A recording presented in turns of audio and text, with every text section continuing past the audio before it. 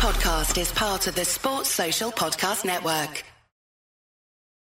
It's the Anfield Wrap on Radio City Talk. Neil Atkinson, Gareth Roberts and John Gibbons with you. We're going to be joined in part two by Rod Dixon. That's Rod Dixon, who is going to talk to us about his play, his adaptation of The Damned United coming to the Unity Theatre. It should be fantastic, that. But between now and then, we're going to begin to sort of look at what we can sort of divine from this summer so far, from a Liverpool point of view, in terms of the sort of footballers who we've been linked with. And the one that sort of gets my attention at the moment, John, is what's happening in midfield, in that Liverpool this week, whilst I was away, were linked with Milinkovic-Savic, the lad who's playing for Lazio centre midfield, who's all very, very physical, big lad, very, very aggressive and all that sort of stuff. There's the ongoing links to Keita. Zielinski's come back in, and one of the things about this is, as having grown up and watched Xabi Alonso especially play centre midfield for Liverpool, but even going back and thinking about people like Gary McAllister and thinking about the Liverpool way in centre midfield, we're very into the idea of a controlling midfielder, and yet, and you can spring a surprise, it doesn't seem as though that's necessarily the profile of centre midfielder that Jurgen Klopp appears to have an interest in. Yeah, he doesn't seem interested at all. In that, I mean, if he was here, he might argue, well, that's a little bit of what Lallana's doing and what Coutinho doing, in that they're dictating the game of football, but they're not getting the game by the scruff of the neck, like, you know, from deep, like kind of, I guess we're used to kind of growing up seeing, and, you know, and I guess it takes maybe a bit of getting used to, in terms of, because he talks about possession a lot of as well, Jurgen, so he's interested in that. And you saw from the statistics from last season that, you know, we were right at the top of the table in terms of, you know, how much we had the ball. And so it's not like he's not valuing Liverpool having the ball. It's just a kind of a different type of central midfielder, I guess. And I think they go a lot on stats in there as well, because I think the Zielinski one is one where, you know, there was no one else really looking at him. He hadn't really done anything, but they seemed to really want him last summer, and then he's come up again, as you say, and there's something in there in terms of what he's doing that they're very interested in. And Keita's one, I think, that unites a lot of people because he's got the goal return as well, and he's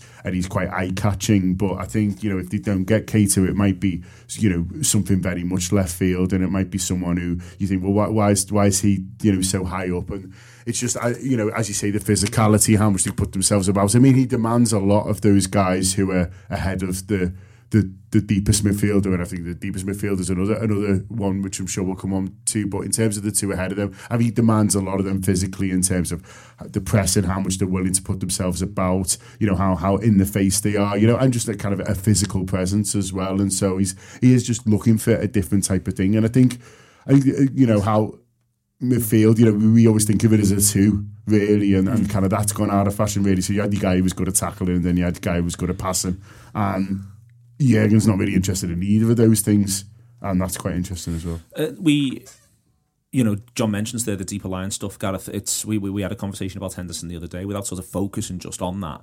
It's striking that there hasn't been that sort of clear, given Henderson's question marks around injury, there hasn't been that sort of clear what the manager calls number 6, what I remember being what Ronnie Whelan was doing for Kenny Dalglish, what Didier Mann did for Gerard Houllier, you know, that player, insofar as we can see so far, and I don't think it's just that we're quiet, but it could be, but that player just has not been on the radar at all. In fact, of all the positions on the pitch, there's only really that and right back where there's no talk whatsoever.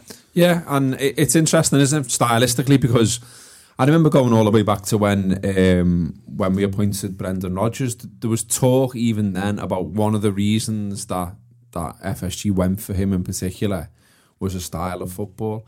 And I think the same thing applies to Jurgen Klopp as well, in that, you know, they've set out at the club for Liverpool to play in a certain way. So I think, you know, the idea that anytime soon Liverpool are going to be playing anything approaching being defensive football, except maybe in, you know, odd occasions if we're playing a team that are really sort of streets ahead of us, you might tweak the tactics there. But I think in general, you know, the kinds of football we were playing in the first half of last season, where we're sort of blowing sides away and everyone's chipping in with goals, and it's exciting to watch and it's high energy and everyone's getting involved.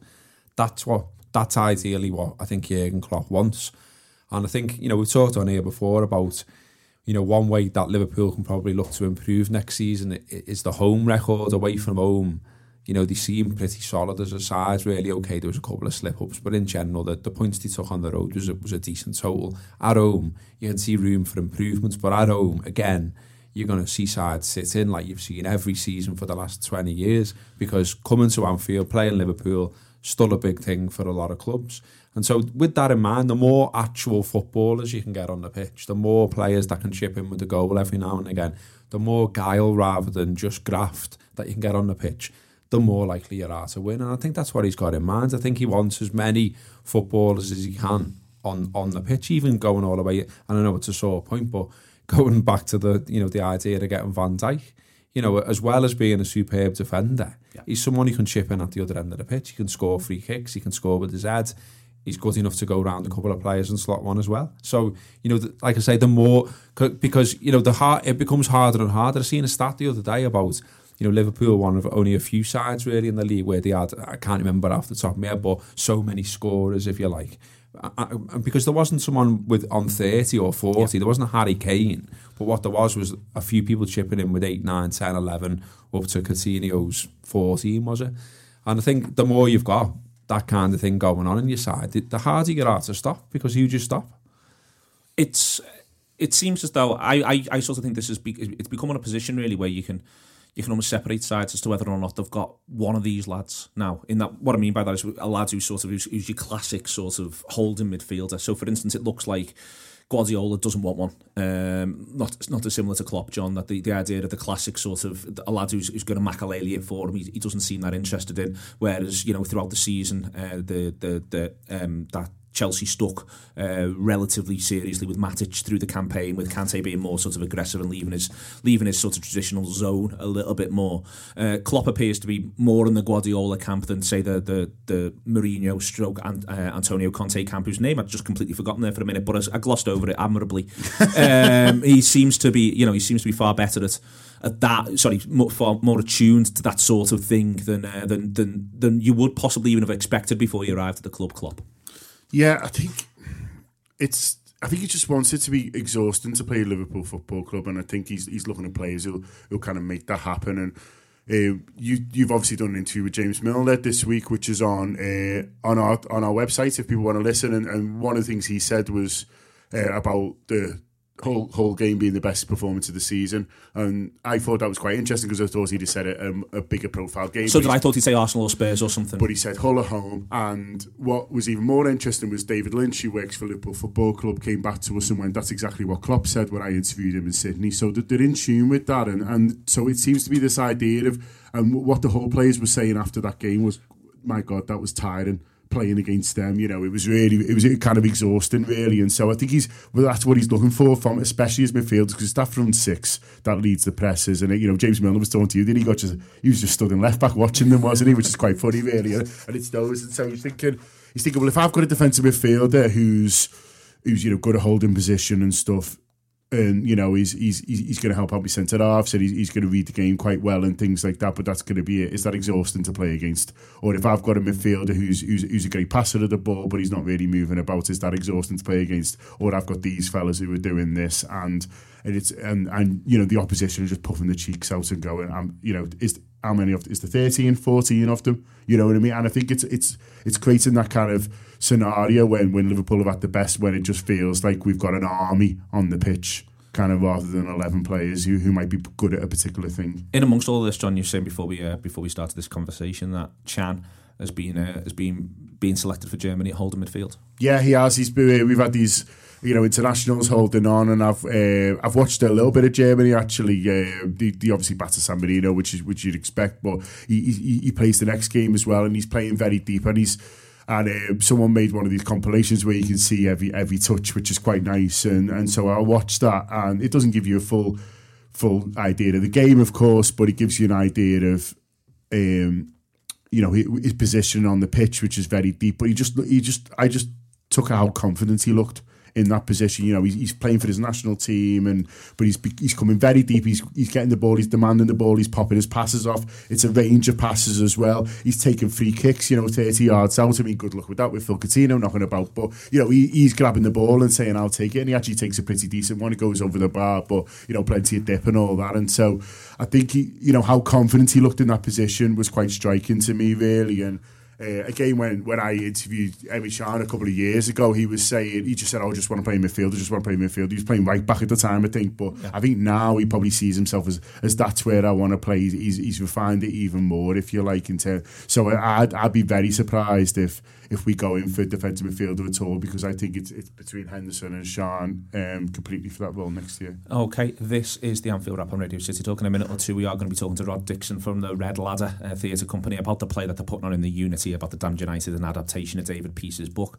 John mentioned there earlier on in the show that earlier this week, and I'm still slightly jet-lagged, hence me forgetting Antonio Conte's name, I shot off to Utah, and thank you very much to everyone at Red Touch Media for the help with that, to speak to James Milner about what he's been up to, about the season, and about the summer, and about what he's looking forward to, and about what he felt worked well for Liverpool and what didn't. It's an excellent 25-minute interview. You can find it on the AnfieldWrap.com. I hope you choose to do so if you haven't heard it. As I say, we're very, very pleased that he took the time to do that as well. So thank you very much to James as well, on the off chance he's listening. I know he isn't, but on the off chance he's listening to this, he can cut loose from there. But this is the Anfield Wrap on Radio City Talk. We'll be back very, very soon with Rod Dixon. It's the Anfield Wrap on Radio City Talk. Welcome back. We're joined now by Rod Dixon. Rod, along with John Gibbons and Gareth Roberts, about the adaptation of the Damned United that's coming to the Unity on the 25th of July, before going for just shy of 4 weeks to the Pleasance in Edinburgh.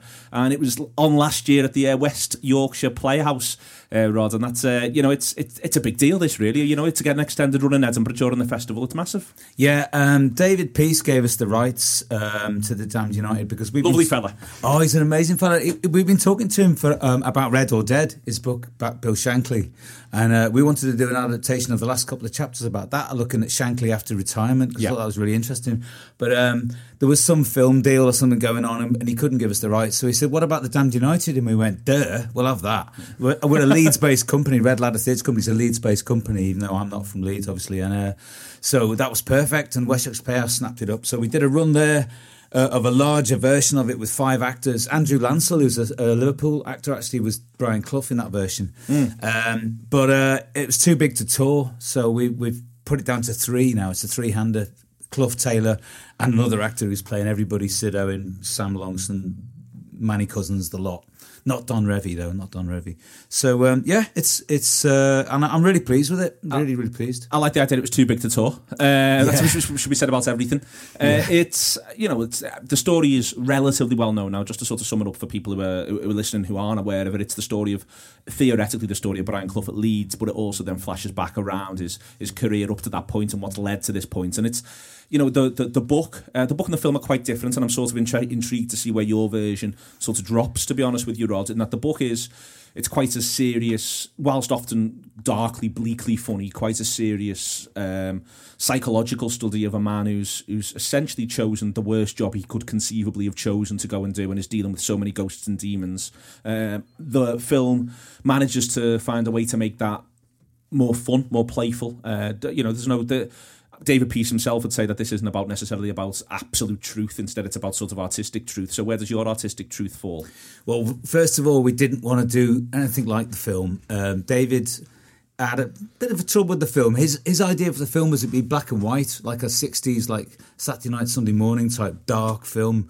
And it was kind of centred around Michael Sheen's brilliant performance. It was brilliant. There's no doubt about that. I mean, and it's a very popular film, but we wanted to get away from the film as much as possible and try and capture David's book, which, as you say, is a fiction. It's a total fiction, because it's inside Clough's head, and nobody knows what was going on inside Clough's head. And the more you look into the man, the more you think, wow, he was a real character, a really interesting character. So we wanted to try and capture David's sort of darkness without it being too serious. It's very funny in places, but in the play, which has been adapted by Anders Lustgarten. It's a great name. He's a gooner, unfortunately. But we have emails about the play, and most of them are about, Wenger. But it's good. And he's tried to get David's sort of style, really. And if you've read Red or Dead, I mean, it's quite hard work reading David Peace books sometimes. They're very repetitive. And I loved Red or Dead because I grew up as a kid going to a lot of those matches. So for me, it was great. But in Damned United, he's sort of got a sort of poetic sort of darkness, sort of like a bit like his TV series. What was it called? Red Ridings. And yeah, it's the relationship between Taylor and Clough that's really interesting, because there's flashbacks to Derby when he was really successful. That's like his heaven, and Leeds is his hell. And so we go backwards and forwards between Derby and Leeds. And people who don't like football loved it, because it's all about testosterone. It's all about the relationship between two fellas.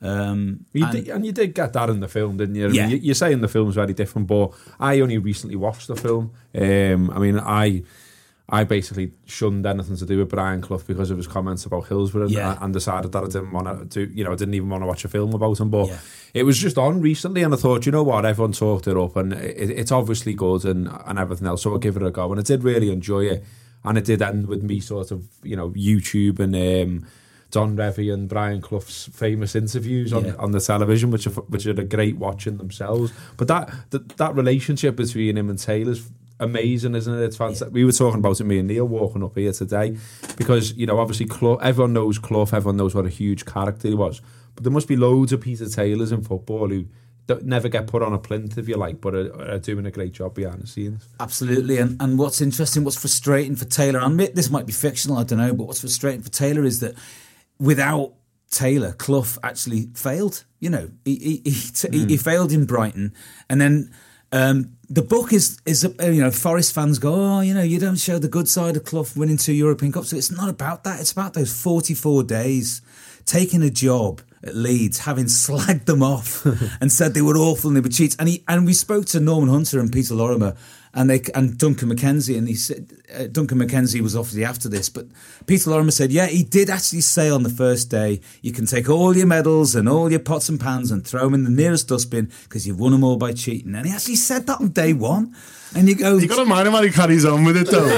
Like, he starts so he'll finish. I know. They don't think he'll back down a bit here, but like all your pots and pans. That's my favourite. All your pots and pans. Yeah. But what's interesting, David told me that when he was researching the book, The Damned United was going to be a different chapter on a different Leeds figure. So there's going to be a chapter on Don Revie and a chapter on David Hunter and a chapter on Albert Johansson and a chapter on Clough. He researched all the others, no problem. Then he gets to the Clough chapter and he can't find the truth. He gets a different story from loads of people and he goes, it's like a fairy tale. And that's what he's called it, Damned United, subtitle, a fairy tale. And the more you dig into the story of Clough, I mean, I had the same problem as you, Gareth. His comments about Hillsborough were outrageous, but you look at the man, you wonder, sitting in front of a microphone like this, he would have to say something controversial. He was the Mourinho of the 70s and 80s. There was no doubt about that, and he was years ahead of his time in that way. One of the things that's dealing with that sort of within the play, with the amount of his personality that's effectively televised, is an interesting thing. That both his public persona, but also how his almost certainly, I mean, you say before we can't know what's in his head, but we can, you can pull strands together. That the way in which his private persona goes on to inform his public persona. What I was sort of saying before to Gareth, one of my favourite things ever is thank you, Don. The way in which he, is just to take that sort of position on television, the way in which he does. Yeah. And I think that's how difficult that to deal with within the context of turning it into theatre, because it is a two-dimensional thing in he's creating a two-dimensional thing and almost his own play on television at that moment. To realise that sort of within a theatrical setting must be quite a significant challenge, not one that you can't obviously meet. Yeah, I mean, it's highly theatrical though. That's the interesting thing. Exactly, because his relationship with directors is really interesting, like the bosses, and he takes them on, and he's arrogant, and he resigns over and over again at Derby and keeps getting reinstated, and it's hubris, there's a bit of an academic sort of theatre term, but it's pure pride that he's flawed and he's going to fall, and it's just waiting for a fall. And the thing is, it's the typical tragedy. The end. You know that he gets sacked at the end of the day, but you're waiting for how does it happen. And that famous interview with Don Revie just amazed me, because he didn't know that they'd called Don Revie into the Yorkshire TV that day. He knew he had an interview with Yorkshire TV and it was his last day at Leeds and he'd been sacked. And he turns up and he walks in and there's his arch enemy and he still does the interview. Yeah. And you go, that's Mad. Imagine that now. Yeah. Imagine Arsene Wenger and Jose Mourinho sitting down and having a chat. Yeah. And one of them doesn't know the other one's coming. Yeah. It'd be amazing. Well, one of them would walk out, definitely. There's no doubt about it, or they'd kick a water bottle. I mean, or something like that. that interview that we're talking about, it is huge, and I would say to anyone, whether you fancy going to play, watching the film, reading the book, or anything else, honestly look that up. Because if you've never watched it, it's amazing, isn't it? Well, I'll do a spoiler. We do use it. Use it because you got to. That last day, the play. We've got this brilliant projection designer, and there's this horrible noise that comes every time he goes back to Leeds. It's this like guillotine sound, and it goes day 1, day 5. I mean, it doesn't go 44 days. Don't worry, that would be really boring. But it's like it reminds you that it's just 44 days. You go to Ellen Road, and his ghost is still in there. We met the education fella, and his office is Clough's old office. And you just feel it, And he'd been a player, and Clough had tried to sign him. I can't remember his name, but he tried to sign him, and he said, "Oh yeah, this is a typical Clough story." He said, "I want to meet you, young man. I'm not going to do a Clough impersonation. I want to meet you, young man, but bring your wife." And he goes, "Oh, all right." So they go around, and all the contracts are laid out, and he's thinking, "Right, okay, I'm going to get signed by Brian Clough here." Brian goes, "Right, I was going to take your wife off for a meal." And he disappeared for like 3 hours. And he comes back and he goes, "It's off." Wow. And he says to his missus, "What was going on? What was going on there?" And she goes, "Oh, he was really charming. He took me for a meal and we had a glass of wine. He never talked football once." And he goes, "What?" And that kind of thing, and you think some of those stories, I don't know if it's true or not. It's a great story. You know what I mean? There's loads of people who've got stories like that about him. And, he's an amazing character in that way, really. Have you seen the other one? Have you seen the one where he takes on John Motson? Yeah. And just basically says about the way they do match of the day, and about what they focus on, and about looking at mistakes, and about, sort of underestimating everyone's football knowledge out there, and it's their fault that players get booed, and all kind, and really get stuck in. And it's, again, a fantastic watch, because you can tell Motti didn't know that was coming. And it's what we're saying about ahead of your time, people are still having sort of similar complaints now about how football is delivered to people in terms of events and things like that. Yeah, the one other thing, which again I think is it's very well done in the book, and again it's a challenge for you theatrically, is certainly for people who haven't been, is the extent to the brutalist nature of Ellen Road is something which, how dank and awful it basically is. That's almost the aim of the enterprise. And certainly back then, that was what you were looking at. Leeds supporters wanted it to be somewhere where people would despise. Putting that over again in a theatrical context, it's a challenge, but I'm sure it's one that you were absolutely made up to deal with, because it has such a strong psychological air to it. Ellen Road. It's both a brilliant and awful ground in equal measure. I'm gutted they didn't go up actually this season. I mean, but that's typical of Leeds. They were flying this season, and then they just don't make it. And Gary Monk resigns, and you go, "That's why it's called the Damned United." They're cursed. They're totally cursed, and they sing Champions of Europe. Loads of them sing Champions of Europe when you go to Ellen Road. You go, "What's that about?" It's just gallows humour. It is a dark, sort of dismal place, I'm afraid, still now, and they haven't done anything with the terraces. They've just stuck seats on there, so there's no leg room. Yeah. So you have to stand up anyway.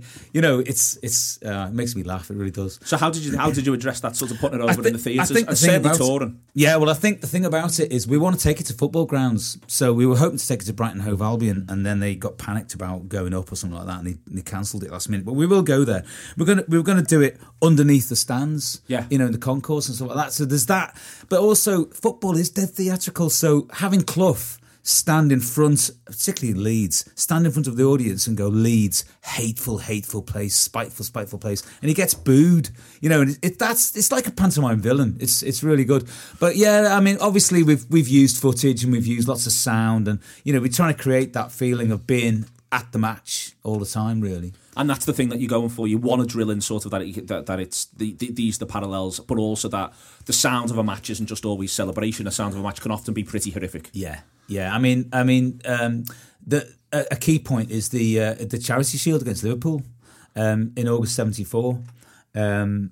that was an uncomfortable match for him. And it's interesting, I was looking at Red or Dead yesterday, the paperback version of Red or Dead about Shankly. The cover is a photograph of Clough leading Leeds out against Shankly at the Charity Shield. And it's like, that itself, he didn't want to do it. He offered Don Revie to lead out his team, and Don Revie refused, because he was mardy and a bit sly, basically. Was trying to heap it on him. Absolutely heap it on him. All right, then. Well, let me just do all the key details. The Unity Theatre on the 25th of July. The Damned United is available to be seen there. So it's in association with the Unity Theatre in Liverpool. Unity's a fantastic theatre. If you haven't been, it's a fantastic... For a production like this, which is tight and intense, it'll be a fantastic place to see that. And then, if you're around for the Edinburgh Festival at any stage and you want to break from whatever it is that normally goes on there, the theatrical festival is often overlooked in expense of the comedy stuff. So at the Pleasance in Edinburgh from the 2nd of August until the 28th of August, it's a very, very long run indeed. Loads of opportunity for people to get down and see it. So that's the Unity on the 25th of July, and then the Pleasance in Edinburgh from the 2nd of August until the 28th of August. Rod, thank you very much for coming in. I'd just say we're doing Hibs as well on the 27th of July and the 30th of July. We're doing it at Hibs. God knows what kind of space they're going to give us, but we're doing it there. And then we're coming back to Unity in November, I think. Oh, yeah. Brilliant. Yeah. So if it sells out in July, you can get back in November. But the 25th of July for that, for the Unity, book your tickets now. As I said before, it is a reasonably small theatre, so if you want to ensure that you can get in for that on the 25th, and by that sort of point as well, you'll be desperate for some football. Thank you very much indeed to Rod for coming in and everyone who sorted this out for us. This is the Anfield Wrap on Radio City Talk. Neil Atkinson, John Gibbons and Gareth Roberts back after your 7 o'clock with everything that you need about Liverpool Football Club. Welcome back to the Anfield Wrap on Radio City Talk. Neil Atkinson, John Gibbons and Gareth Roberts with you until 7:30 if you're listening to this on the radio. I'm with you for about the next 20 odd minutes or so if you're listening to this as a podcast. I like to sort of play both sides, try to be honest and nice to people, let them know where they're up to. Where Liverpool are up to, Gareth, he says, segueing in a Partridge-esque manner, is that they haven't done any transfer business as yet other than Dominic Solanke, who looks mildly exciting off the back of the Under-20s World Cup. But when there was lots of talk of both Salah and Van Dijk about 2 weeks ago, people are growing frustrated. The thing that sort of strikes me as I was sort of thinking about this whilst was sitting in airports is that, it isn't as though there's only really Manchester City and now latterly in the last couple of days Everton who've been genuinely busy in the transfer market. Everyone else does sort of appear to be in the same boat.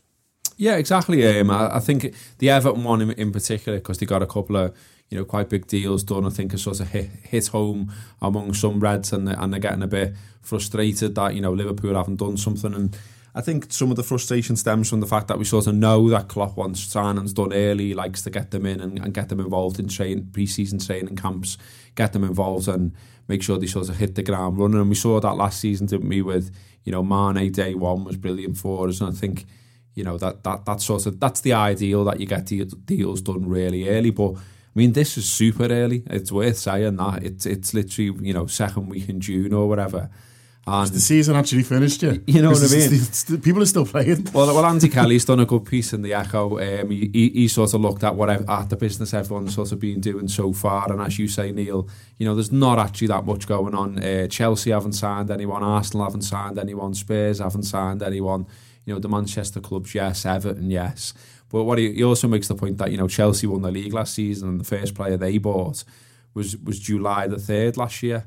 So it's one of those. I mean, the Everton fume in particular, I don't really understand, because it's not like we were in for those two players. If we were going head to head with them and Everton had ended up with them, then I could sort of understand that a little bit more. But what Everton do business-wise in the transfer market, unless we're going head-to-head, is entirely separate to everything Liverpool are doing. And it's easy to point the finger at the owners, and I've done it myself, and I was among the rest that were frustrated about the Van Dijk situation. But what I would also say is, I think it's worth bearing in mind that when Liverpool come knocking, I think there's clubs out there, pound signs appear in their eyes, and they just think, oh, Liverpool, they've got money. And we always say, don't we, you see it online and stuff when there's discussions, and people will say, well, Liverpool are the 5th richest team in the Premier League and the 9th richest team in the league, in the world, and why don't they behave like that?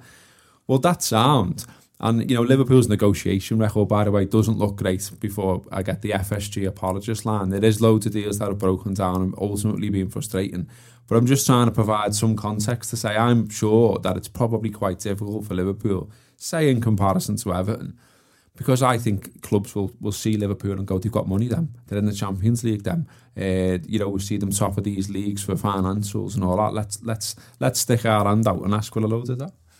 Yeah, I think there is a bit of that. I mean, the Salah one is one where you feel like Liverpool feel like the old, a couple of a decent hand on it, because they've obviously been talking to the player, although hopefully not meeting up with him in Blackpool or whatever. But they've obviously been talking to the player, and he apparently seems very keen to come, and they know that Roma needs to sell someone, and so if they were sat here now, they probably might privately say, well, look, we're in negotiations. We feel like we've got a good hand on this, and every after Liverpool fans on Twitter just want us to pay the first number that comes into Roma's head, and so that must be frustrating. The problem they've got is, as you say, the track record.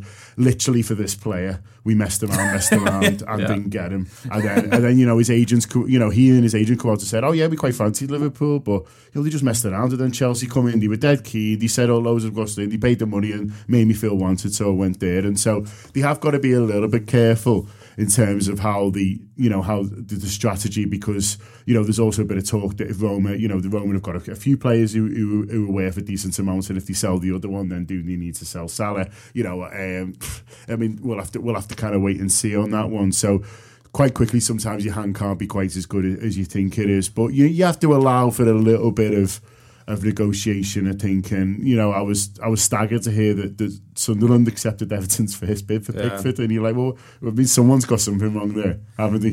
Do you know what I mean? If someone goes, yeah, then kind of on Salah, I guess the frustration is, and for me included, is that as you rightly say, John, there was lots of reports that personal terms were agreed basically the first day of the month, and that he was essentially going to double his wage at Liverpool, and now he was happy to do so, and he wanted to come. We've obviously had the various social media posts of his agent as well, which seems to suggest, among other things, A, he wants to come, and B, he's getting frustrated that it's not getting wrapped up. But I mean, if Roma are simply sitting there and saying, look, it's 42 million, lads, and we're going, no, it's 28 million, lads, and they won't agree the obvious middle ground, then it will drag on, won't it? Yeah. I guess the fortunate thing, and I hope I'm not tempting fate here, but is that there isn't another club, it seems, at this moment, who are in there going, well, we'll just come in and pay it, which is what happened last time with Chelsea, and that is the danger. But it seems that Liverpool mustn't think that that's the case, although what you've just said is a bit of news to me, that they could just sell somewhere else and say, okay, it's not for sale. But kind of think when you've agreed personal terms and your agent's been so upfront as he has been, you'd still expect it to get done. It'd just be lovely for it to get done, wouldn't it? For a feel-good factor. I don't think necessarily Roma would say, well, we're not selling him now, but suddenly, I mean about the hand, I think they're thinking, well, Roma need to sell here, and it's by the end of the month or whatever. But as you say, it is early, and I think Klopp's always said he wants players early, but he wants them for pre-season. Well, I don't. When does pre-season start? It's another month. Yeah, exactly. So there's early and there's early, isn't there? There's literally nothing we can do with Salah now unless we're going to get him to help relay on the turf. Do you know what I mean? Which isn't a bad shot. Maybe that's what players should be doing in the summer. Get them doing odd jobs around Anfield. But there's literally nothing we could be doing with the football now apart from paying his wages. And so I think we do need to calm down a little bit. There's another side to that as well, John, which is that there's lots of stories coming out about the idea that we're going to that Sakho will be leaving the club. Obviously, Markovic and Moreno, the three of them lined up to go for about a total of £60 million, 30 million for Sakho, 20 million for Markovic, and 10 million for Moreno. We want to see the club, supporters tend to want to see the club strike the best possible deals that we can going the other way. So you can become frustrated around what's happening, or not happening, but we're doing the same thing going in the opposite direction. So other clubs, we're saying, well, it's 30 million for him, it's 20 million for him, it's 10 million for him. Supposedly, there's people getting annoyed that we're pricing Kev Stewart out of moves. We're gonna. I think it's partially because no one quite knows what's happening with the transfer market at the moment, and so everyone's a bit looking at each other going, well, what's the actual... no one wants to be ending the summer, and the board are going, you look a bit of a divvy there. Yeah, I think there maybe is a little bit of that. You see Harry Maguire going for 17 million and people saying, oh, wow, I don't think that'll look too bad at the end of the summer. And that'll look great at the end of the summer. I think he's a really good footballer, and you think, so I think you've just sort of got to, as fans, kind of, forget about it a little bit, what we kind of used to. But as you say, kind of chairman can't really, and to be fair to Liverpool as well, we talk about getting deals over the line. Last summer they were really good sellers. They got good value for players that we wouldn't have necessarily expected. Particularly from Bournemouth, and so they'll probably think, well, you can criticise us for certain things, but we're within our rights to kind of hold out a little bit for players who we're not sure about, because we think they're still good footballers, and we still think that they're of value to other people, and we know that it's a kind of a little bit of a seller's market at the moment because of what we've experienced going the other way. The one that's talking about seller, it appears that that's very much what Liverpool want to do, Gareth, that they want this pacey option in attack. All the alternatives to him that have been mooted have all been that pacey option in attack. It seems as though that the main thing Liverpool have taken from the season in terms of what they need to do is ensure that they can always have that player with absolute pace in who can play up front. Yeah, because that's what we missed, isn't it? When Mane went to the African Cup of Nations, all of a sudden Liverpool had to play a bit of a different way and didn't seem so potent. All of a sudden, when they didn't have that release of pace, and also it meant opponents could set up differently against us and negate us a little bit. So it seems that Klopp's learned his lesson from that one. Wants someone who's Mane-esque in the front line. So, but Salah seems pretty much the ideal one. I mean, his pace is absolutely electric, and there's been a lot of alternative links, other names, but I don't know about any YouTube, but sort of they don't seem particularly convincing either in terms of the source they come from, the fees mentioned, the age or the profile of the players, anything. You just sort of feel like that they might just be getting lashed out by an agent somewhere as listen, Liverpool are starting to get bored now and looking elsewhere, and because we know all this goes on, by the way, and I think every single time we talk about this, we say it all is a huge game. Lots of agents use the media and manipulate the media to sort of get messages out to clubs and play this game. And Liverpool have just got to sort of emerge the other side with the players is the important thing, I think. Because I think another reason perhaps for frustration at the moment is that Klopp semi-set expectations, I think, a little bit in that final press conference he did after Middlesbrough, or before Middlesbrough, where he said, a lot of the hard work's been done already. Yeah. And that kind of made you think, Liverpool have got things lined up here. And then the Van Dijk thing went the way the Van Dijk thing went. That adds to the frustration. The Salah thing seems there for the taking. That adds to the frustration.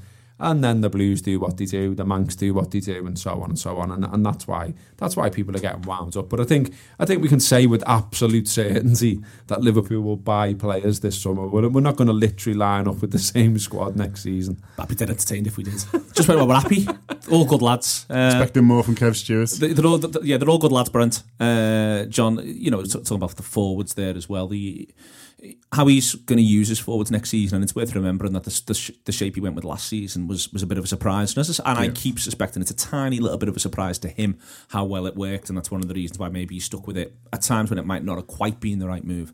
But to me, I actually think it's looking from afar as though he wants more of the same in terms of his options in attack. He's seen what he thinks works. You see, I'm not sure. Because there's this Mbappe link, which you don't know how much to read into, but I think the interest in itself does seem genuine, and whether he's just a wild card and they go, look, if we can get him, brilliant, and then we'll worry about it after, or whether it's a bit more of a idea of, well, we're going to play with a proper centre forward. And I know Mbappe's mobile, and I know he's he can put himself about, but he's very much a centre forward, isn't he? And then you look at Solanke and watching him, and people say to me, he's a kind of combination between a 9 and a 10. Well, he just looks like a 9 to me. He's a big lad and just looks like he wants to play centre forward. And I'm not saying, Solanke means, we're going to completely change the way we play because he's a young lad. But it just the kind of if you look at him and Mbappe as a 2, and you think, is he starting to think? And then you look at what he wants to do with Coutinho. I just wonder whether he's thinking maybe more 4-2-3-1 with a proper centre forward. And we'll have to kind of wait and see on that. And he might look at it based on what he's got next season, and he's always said, Klopp, don't worry about formations too much. It's how we play and things like that. And so I don't think he's got something set in his head. Or if I want to play 4-2-3-1 next season, no matter what, and I'm going to find the players. I'm sure it'll be based on kind of what he has. But just the Mbappe link is and the fact that it kind of hasn't gone away, and the fact that they seem, you know, a little bit encouraged on it. It just makes me think that, is he thinking more, well, you know, those free interchange and, you know, work really well, but was that because they just struck up a really good understanding? And can you replicate that over different players? Can you get 6 of them who can all interchange? You know,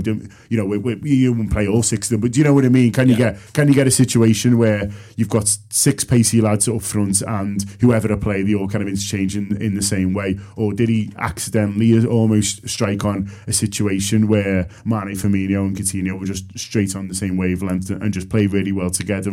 And that's kind of a, you know, not a fluke, makes it sound like I'm being harsh on Jurgen. I'm not, but you know, something that happens every now and again with free footballers that's quite hard to, you know, to replicate and just roll out with different players coming in and out. So I don't know. I think Salah's you know, an obvious one that they want to get in, but I think that's just adding more pace. I don't think that necessarily gives us any indication over how he wants to play, because, you know, he might decide to, you know, he wants Salah wide left and Mane wide right, you know, in kind of wide attacking midfield positions. So I don't think he's set on how he wants to play. I think he's looking around and looking for players. But the Mbappe one makes you think, if he does get him in, then, you know, what does that mean for Sturridge and what's that mean for Origi? And I would say now they've got Solanke, and, you know, bearing in mind how he likes to use Firmino, I'd say that would be Cairns for one of Sturridge or Origi, I would imagine. The other link that's sort of grabbed me, Gareth, as weird and left field. I mean, I went through every player Liverpool were linked with for our transfer committee game, and it was quite the process. And this fella hadn't been talked about at all, and it's just come in this last sort of 2-3 days in a couple of places. Is the lad Tadic from Southampton? Which, yeah, it's a weird one. It's really weird. It's one of the. Did you see where it originated from, though? Where did you see the first person to report this link? Go on, hit me with, because I've been on and off planes, checking phones. We mentioned it on our new wrap up video, which we're putting out there, which is on YouTube and Facebook. Check it out. It looks terrific. Great. Perfect for the intro. Is it? Yeah. But we mentioned this story on there. But yeah, this story originates from those who frequent the internet a lot. They'll know this name, Duncan Castles, of all people. And yeah, the idea is that Tadic has got a release clause of around 13 million, and that Liverpool are having a little sniff. It didn't seem to go down particularly well with the general sort of Liverpool support that you see online. It seemed to be, you know, a bit of a shrug. But the very fact, like I say, that it came from him, I found quite amusing, because, you know, he's obviously pitching himself, Duncan, as a journalist. He does get stuff into the Times, which is where this story appeared. And yet he seems to spend an awful lot of his time, certainly on Twitter, baiting Liverpool fans and praising Mourinho to the heavens. And, you know, seems to be big friends of Jose Mourinho. So great lad, Mourinho. Yeah, so you kind of think, given this sort of stance that he's took over a long period of time on the Twitter, you know, is it really to be believed that he's got any kind of inside track on anything Liverpool are doing over people who you genuinely trust to have an inside track? I don't think so. I'd dismiss this one, I've got to be honest, simply because it came from Big Dunk. Okay, let's hope that Big Dunk doesn't have the last laugh on this matter. There's sort of going right the way through this. It's more and more now, John, when, you know, the whole conversation around the deals and where Liverpool are, the thing that still doesn't seem to have settled down is the numbers we should expect. And that's my big sort of takeaway from the last couple of weeks, is that at first I was thinking that we were looking pretty settled. Now there's people saying they're looking at 7, whether or not Solanke is included in one of them. Then there's the idea that they might just end up with sort of 3 or 4. I think something that's difficult, I think, for supporters, because we all work the way in which we work. We all have the lives that we have. We all have the idea. The manager comes out and says, you know, we've been working on things. We're not just doing this from nowhere. I think something that we find difficult around the transfer market, and I know I do, is I'm sort of a bit like, well, surely you just know what you're going to do and you're just going to go and do it. Whereas I think, you know, you mentioned Mbappe before, you wonder if there's much more sort of opportunism, and that it's much more of a live, active thing than maybe at times we sort of give it credit for. Yeah, I think different managers work differently, don't they? And I think we're all children of Benitez, aren't we? And it was very much the, he had the positions he wanted to, and then he almost had 1, 2, 3, 4, 5, and he just worked his way down them based on how much money he had left and whether he could kind of make it happen and things like that. And, you know, he was kind of robbing Peter to pay Paul and all that sometimes and things, and that's kind of how he worked.